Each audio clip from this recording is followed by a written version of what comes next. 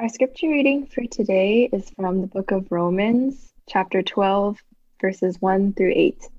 Listen now to the word of the Lord. I appeal to you, therefore, brothers, by the mercies of God, to present your bodies as a living sacrifice, holy and acceptable to God, which is your spiritual worship. Do not be conformed to this world, but be transformed by the renewal of your mind, that by testing you may discern what is the will of God, what is good and acceptable and perfect. For by the grace given to me, I say to everyone among you, not to think of himself more highly than he ought to think, but to think with sober judgment, each according to the measure of faith that God has assigned. For as in one body we have many members, and the members do not all have the same function, so we, though many, are one body in Christ, and individually members one of another. Having gifts that differ according to the grace given to us, let us use them. If prophecy, in proportion to our faith. If service, in our serving. The one who teaches, in his teaching. The one who exhorts, in his exhortation. The one who contributes, in generosity. The one who leads, with zeal. The one who does acts of mercy, with cheerfulness. The word of the Lord. Thanks be to God. The Lord be with you. The Lord bless you. Thank you. Welcome. It's great to see everyone. Please pray with me. Lord, we thank you again for this day that you have made. We thank you for the opportunity to gather and to worship. Now, in the hearing of your word, help us to trust your word, to be comforted, to be challenged, and in faithful obedience, do according to your word. We ask in Christ's name. Amen. Today, as you heard in Pastor Dohi's message, is Palm Sunday, which means that this is the 6th and last Sunday of Lent, and the last sermon in the series of sermons I've been preaching on the ministry of members. As the Book of Order calls us, we have been reviewing and evaluating the integrity of our membership and considering ways in which our participation in the worship and service of the church may be increased and made more meaningful. Over the course of this Lenten season, we were reminded that we are a royal and holy priesthood. We are the body of Christ. We are the ambassadors for Christ. We are the church. And the church, as John Stott states, lies at the very center of the eternal purpose of God. The church is not a divine afterthought. It is not an accident of history. So even though it is easy to criticize the church for all her weaknesses and hypocrisies, her frequent silence in the face of injustice, her long history of violence, racism, misogyny, her questionable alliances with commerce, the military, politics, and empire, the church is still Christ's bride, through whom God's presence in the world is being made visible. In the 3rd century, for example, when the church in North Africa was struggling through an ugly and painful split, Cyprian, the Bishop of Carthage, wrote an essay entitled On the Unity of the Church. And he called for unity in the midst of the church's infighting and went so far as to declare, he can no longer have God for his father, who is not the church for his mother. It was not intentional, but I nicknamed this current sermon series about our participation in the church, MOM, an acronym for the Ministry of Members. The church remains the locus of God's recreation, and even the gates of Hades will not prevail over her. Our reading today comes from the 12th chapter of Romans. You have to understand that in the first 11 chapters, the Apostle Paul carefully and thoroughly explained what God has done for us in Jesus Christ. For 11 chapters, he told us that while we were still sinners, Christ died for us, and that in him we have eternal life through faith. Having established over these 11 chapters what God has done for us, so that we are rooted and reassured of the love of God, from which nothing shall separate us, he now begins the 12th chapter with, therefore. Therefore, in light of all of God's mercies described over these previous 11 chapters, here's how we ought to live in light of this all-comforting truth. By the mercies of God, we are called to present our bodies as living sacrifice, holy and acceptable to God. This is our spiritual worship. Now, don't misunderstand the meaning of spiritual worship. It is not referring to some disembodied acts of praise. The word translated as spiritual is logikos, from which we get the word logical in English. This is why you'll see in the older King James Version of the Bible, for example, that we are to offer not a spiritual worship, but our reasonable service. And outside of the Bible, this phrase, spiritual worship or reasonable service, is connected to moral behavior. In other words, the church is called to collectively present their bodies in daily service and not just Sunday worship. It is this collective testimony of the church in daily, everyday, holy, loving witness that best testifies to the truth of the gospel. Paul then offers 3 ways in which this witness is to be carried out. He says, first, it must be carried out with sober self-judgment. For by the grace given to me, I say to everyone among you, not to think of himself more highly than he ought to think, but to think with sober judgment, or more, this is also can be translated as sound thinking. It's the same word, each according to the measure of faith that God has assigned. 4 times a form of the word think appears in this one verse. The mind that is transformed will not think too highly of itself. It will not be prideful or boastful or self-promoting. And at the same time, I would say, it is also one that does not think too lowly of itself either. There is no self-hate or putting oneself down. Rather, it will have sound thinking, a right assessment about itself.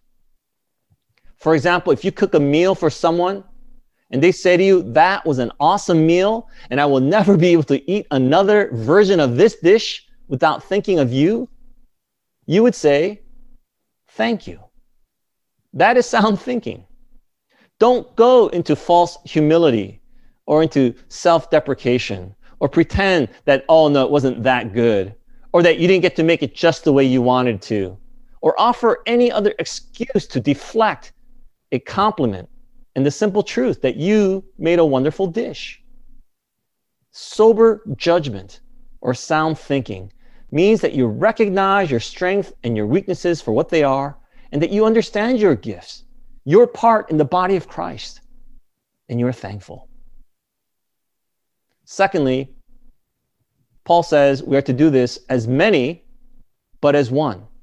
For as in one body we have many members, and the members do not all have the same function, so we, though many, are one. Though many, we are one. We saw Paul making the same argument a couple of weeks ago in his letter to the Corinthians. For just as the body is one and has many members, and all the members of the body, though many, are one, so it is with Christ. Now you are the body of Christ, together, but individually members of it. The body of Christ has a unity in diversity as a result of our participation in Christ. In Christ means that we share in his life with all those who are also in him. In his other letters, Paul tells us the myriad ways in which we are in Christ. There is no condemnation in Christ. Our redemption is in Christ. We have eternal life in Christ. We cannot be separated from the love of God in Christ. We receive grace in Christ. We are a new creation in Christ. We are justified in Christ. We have every spiritual blessing in Christ. We have forgiveness of sins in Christ. God supplies all our needs in Christ. And we will be presented to God perfect in Christ. All of this is only possible because we are intimately and inseparably connected to the life of Christ in Christ. And third, Paul says we can exercise our spiritual worship or reasonable service by using our gifts. Having gifts that differ according to the grace given to us, let us use them. Let us use them. If prophecy in proportion to our faith, if service in our serving, the one who teaches in his teaching, the one who exhorts in his exhortation, the one who contributes in generosity, the one who leads with zeal, the one who does acts of mercy with cheerfulness. We are given different gifts and we are called to use them. Let us use our gifts. Now, concerning spiritual gifts, as the Apostle Paul says in 1 Corinthians 12, I do not want you to be uninformed. I do not want you to be uninformed. So let me just say a few things about spiritual gifts. First of all, spiritual gifts are gifts. They are unmerited. Gifts are not earned. In Greek, this is reinforced by the fact that the words gift and grace are related. Grace is charis, and gift is charismata. Spiritual gifts are spiritual graces. They are not a measure of your spirituality. They are not a barometer of who's better or more spiritual.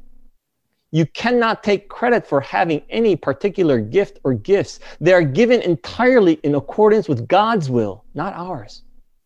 1 Corinthians 12 teaches, but one and the same Spirit works all these things, distributing spiritual gifts to each one individually as the Spirit or God wills. And a little later in verse 18, but now God has set the members, each one of them, in the body, the church, just as God pleases.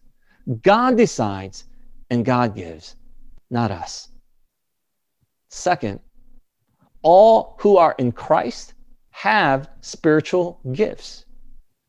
1 Peter 4 teaches, as each has received a gift, use it. Use it to serve one another as good stewards of God's varied grace. So Peter 2 teaches us to use the gifts that we have received, as each of us has received.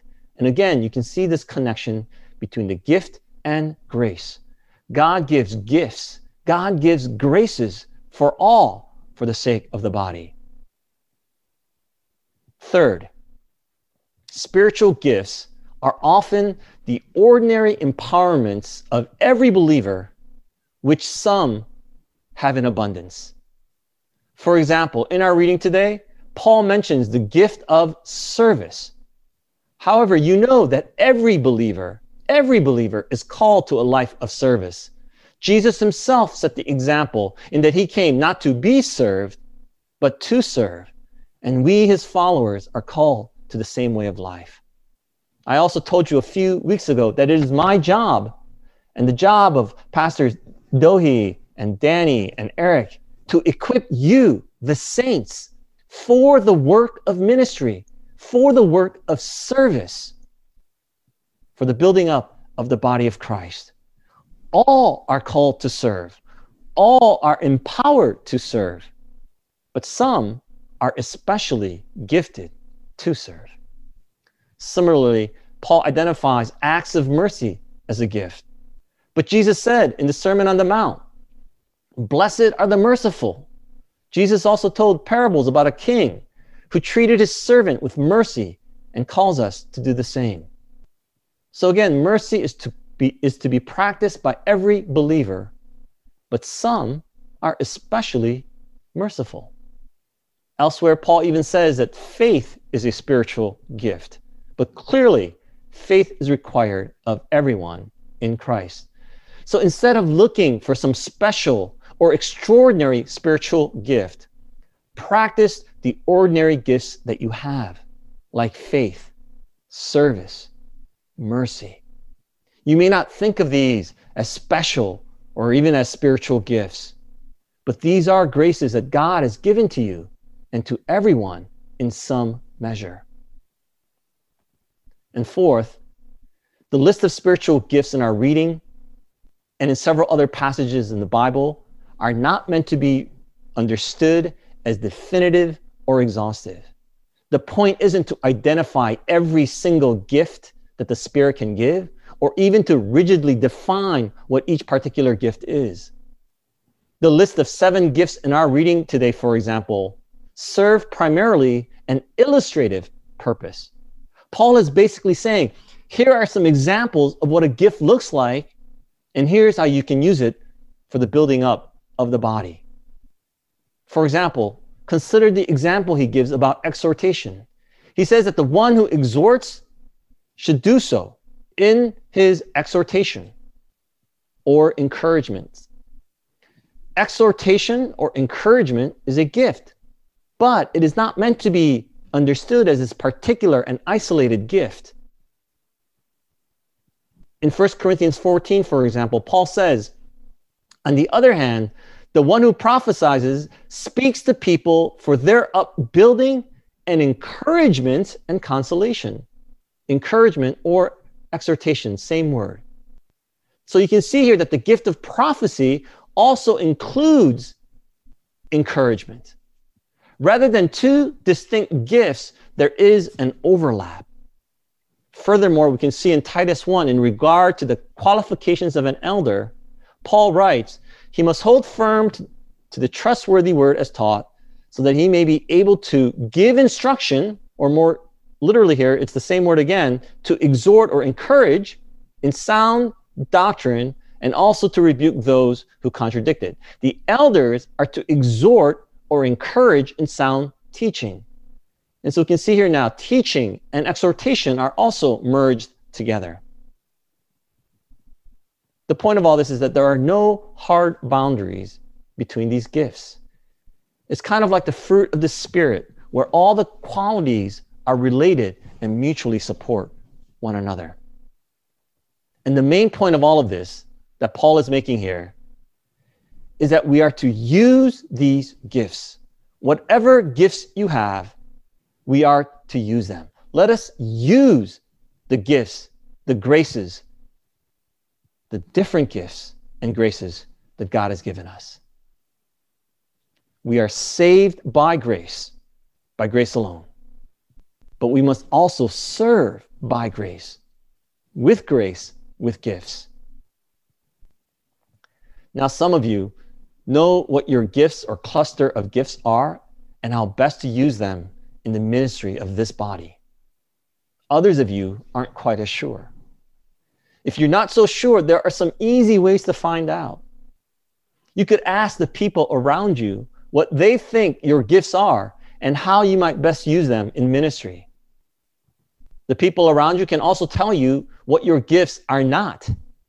My family, for example, they love to repeatedly remind me that my gifts are not in things like music and singing. You could also, as I suggested a few weeks ago, just write down the things that you like to do, the things that you don't like to do, the things that you're good at. And that would be a good indicator of where your gifts might lie. And maybe the best way to find out is simply to do ministry. Explore. It's a bit like choosing a major when you go to college. Some people go to college with incredible clarity, knowing exactly what they want to study and what kind of work they want to do when they graduate, and that's exactly what they do. If that's you, God bless you. And I'm sure that your parents are very thankful for you. But others of you go to college with a vague notion of studying biology and maybe going to medical school and becoming a doctor, and then take an unpassed class in literature in your freshman year and end up unexpectedly majoring in Russian and meander over to seminary and become a pastor. Sometimes you don't know where your ministry lies until you get involved. For example, maybe someone will ask you to join the stewardship team, something that you haven't thought about. But then you discover that you just love that detailed work of reconciling receipts and making budgets, and it gives you great joy to see everything balance out. Well, there's your spiritual gift. Or maybe you volunteer to work with the children's ministry, and kids just love you, and they start to cry when it's time for them to leave you. That's a good indicator that that's where your gifting is. Conversely, if you find that kids don't want to approach you and they start to cry when you start to approach them, that's also a good sign too, that maybe this is not where your gifts lie. When opportunities for ministry come up, sign up. Even if it's an opportunity that you have not yet considered, you might be surprised and uncover gifts that you didn't even realize you had. Now, many of you are using your gifts faithfully and fruitfully in ministry, even in this season of lockdown. And some of you have found new passions and ministries and gifts during this season, like getting more involved with your local community or engaging in activism against hate and racism. Some gifts, like the gift of giving with generosity or leading with zeal or doing acts of mercy with cheerfulness, can be practiced as before. However, other gifts and ministries, like fellowship or mission trips, they've been curtailed or temporarily suspended. And so perhaps this is a good time to reassess our gifts in anticipation of future ministry. So I would encourage you today to participate in our last Lenten fellowship group in the breakout rooms following this worship service. We can help one another in figuring out or simply to reaffirm where your gifts lie and how you might best use those gifts in ministry. We can ask each other questions to see how our passions, our skills, our experiences, our personalities, our relationships might best align with a ministry or the needs of the church. And if you can't join a group today, you can still ask yourself these questions on your own or ask the people in your family or those around you. There are a number of ways we could do this, but for simplicity today, we'll use a set of questions designed by Saddleback Church called SHAPE. But as you can see in this chart, there are similar frameworks like Design and Serve and a bunch of others developed by other churches. And so we're going to ask some questions around these key words. So SHAPE, S, spiritual gifts. How has God gifted me? You saw some examples in today's reading. Ordinary gifts. There are gifts like helps, the gift of administration and giving. H, heart. What are my passions? What is it that I love to do?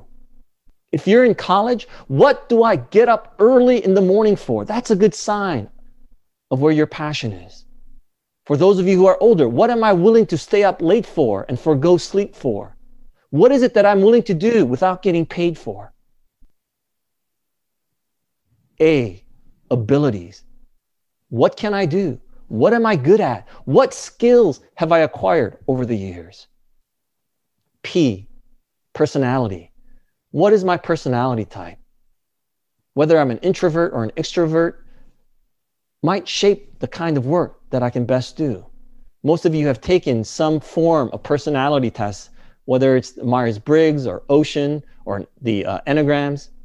How does that impact the kind of ministry that God might be calling you to? E, experiences.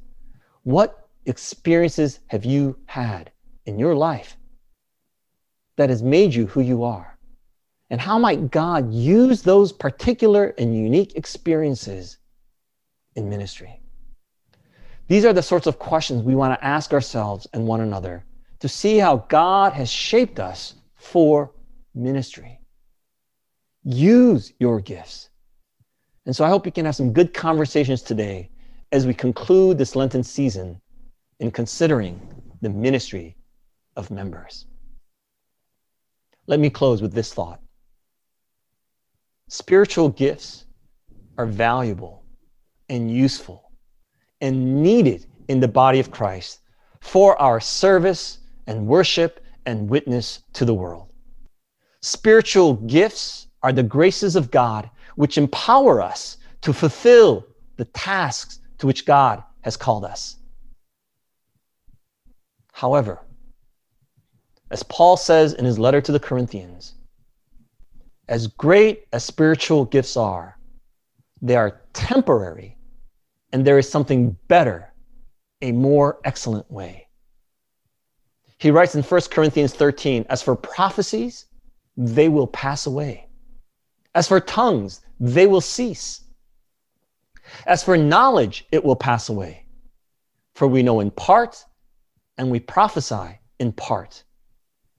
But when the perfect comes, the partial will pass away. In the end, all spiritual gifts will no longer be needed. They will cease. They are, in a way, necessary crutches now because we have not been perfected by the love of God. In Christ, when we love one another perfectly, we will no longer need to do acts of mercy because we will no longer wrong each other. We will no longer need exhortation because we will all know the word of the Lord. It will be inscribed in our hearts. We will no longer need to contribute with generosity because all will be full and lack for nothing. We will no longer need to lead with zeal, for we will all be perfectly obedient in Christ. Paul says that we won't even need faith or hope because all that we hope for, all that we have faith in, will be fully realized in Christ perfectly. That is our future and our hope. But until that day, God has given us His Spirit and His spiritual gifts. So until that day, we have the opportunity to use our gifts, to fulfill our ministry, and to make God's kingdom visible in the world as a church, as we do our ministry as members of the body of Christ. You know, when you consider the early history of the church, it's really hard to believe that a handful of people following a crucified leader would grow exponentially to become the dominant religion in just a few hundred years. How did that happen? Scholars point to things like the Roman peace and the infrastructure that they created, like the great road system, which enabled travel for missionaries and the spread of the gospel that much easier. Others point to the system of synagogues or cultural norms of hospitality as further aids in the spread of the message of the gospel. People of faith, of course, will point to the work of the Holy Spirit. All true, all true. However, one could easily argue that the most important factor in the spread and appeal of Christianity was the lives and witness of the average Christian. That is, the ministry and service of its members. Of course, the Apostle Paul and other charismatic leaders were absolutely vital. But the gospel took root because over time, people saw the superiority of the Christian life, that it was moral, that it was meaningful, loving, compassionate, and strange. They saw how their neighboring Christian family members loved one another. They could not believe, and they marveled that non-family members in Christ were even ready to lay down their lives for one another. Athenagoras, for example, in a plea written to the Emperor Marcus Aurelius toward the end of the 2nd century, said this about everyday Christians.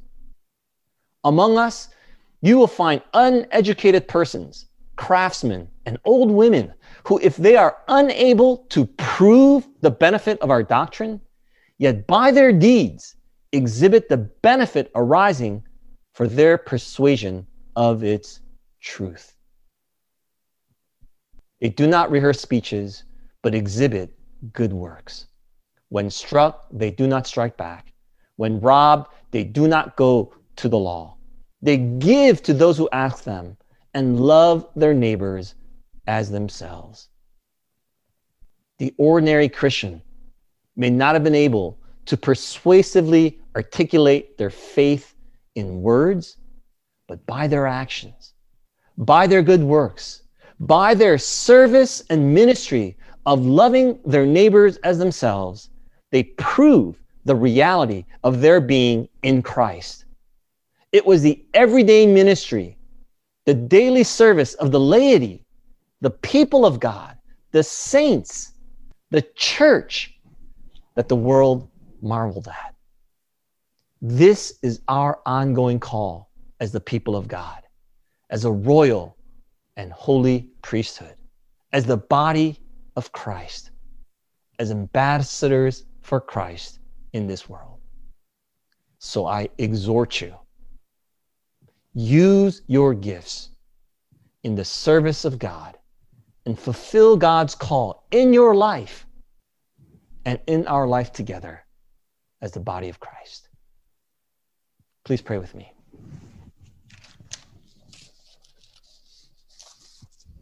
Lord, we are so thankful that you have called us, that you have saved us and redeemed us, and invite us to share in the work that you are doing in the world of transformation, of renewal, and recreation.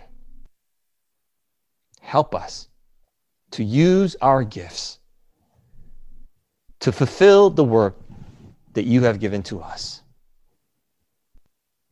And we pray together the prayer of Alcuin of York. God, go with us. Help us to be an honor to the church. Give us the grace to follow Christ's word, to be clear in our task and careful in our speech. Give us open hands and joyful hearts. Let Christ be on our lips. May our lives reflect a love of truth and compassion. Let no one come to us and go away sad. May we offer hope to the poor and solace to the disheartened. Let us walk before God's people, that those who follow us might come into God's kingdom. In word and example, let your light shine in the dark like the morning star. We ask these things in the name of Jesus Christ our Lord, who taught us to pray. Our Father, who art in heaven, hallowed be thy name. Thy kingdom come, thy will be done on earth as it is in heaven. Give us this day our daily bread, and forgive us our debts as we forgive our debtors. And lead us not into temptation, but deliver us from evil. For thine is the kingdom, the power, and the glory forever. Amen.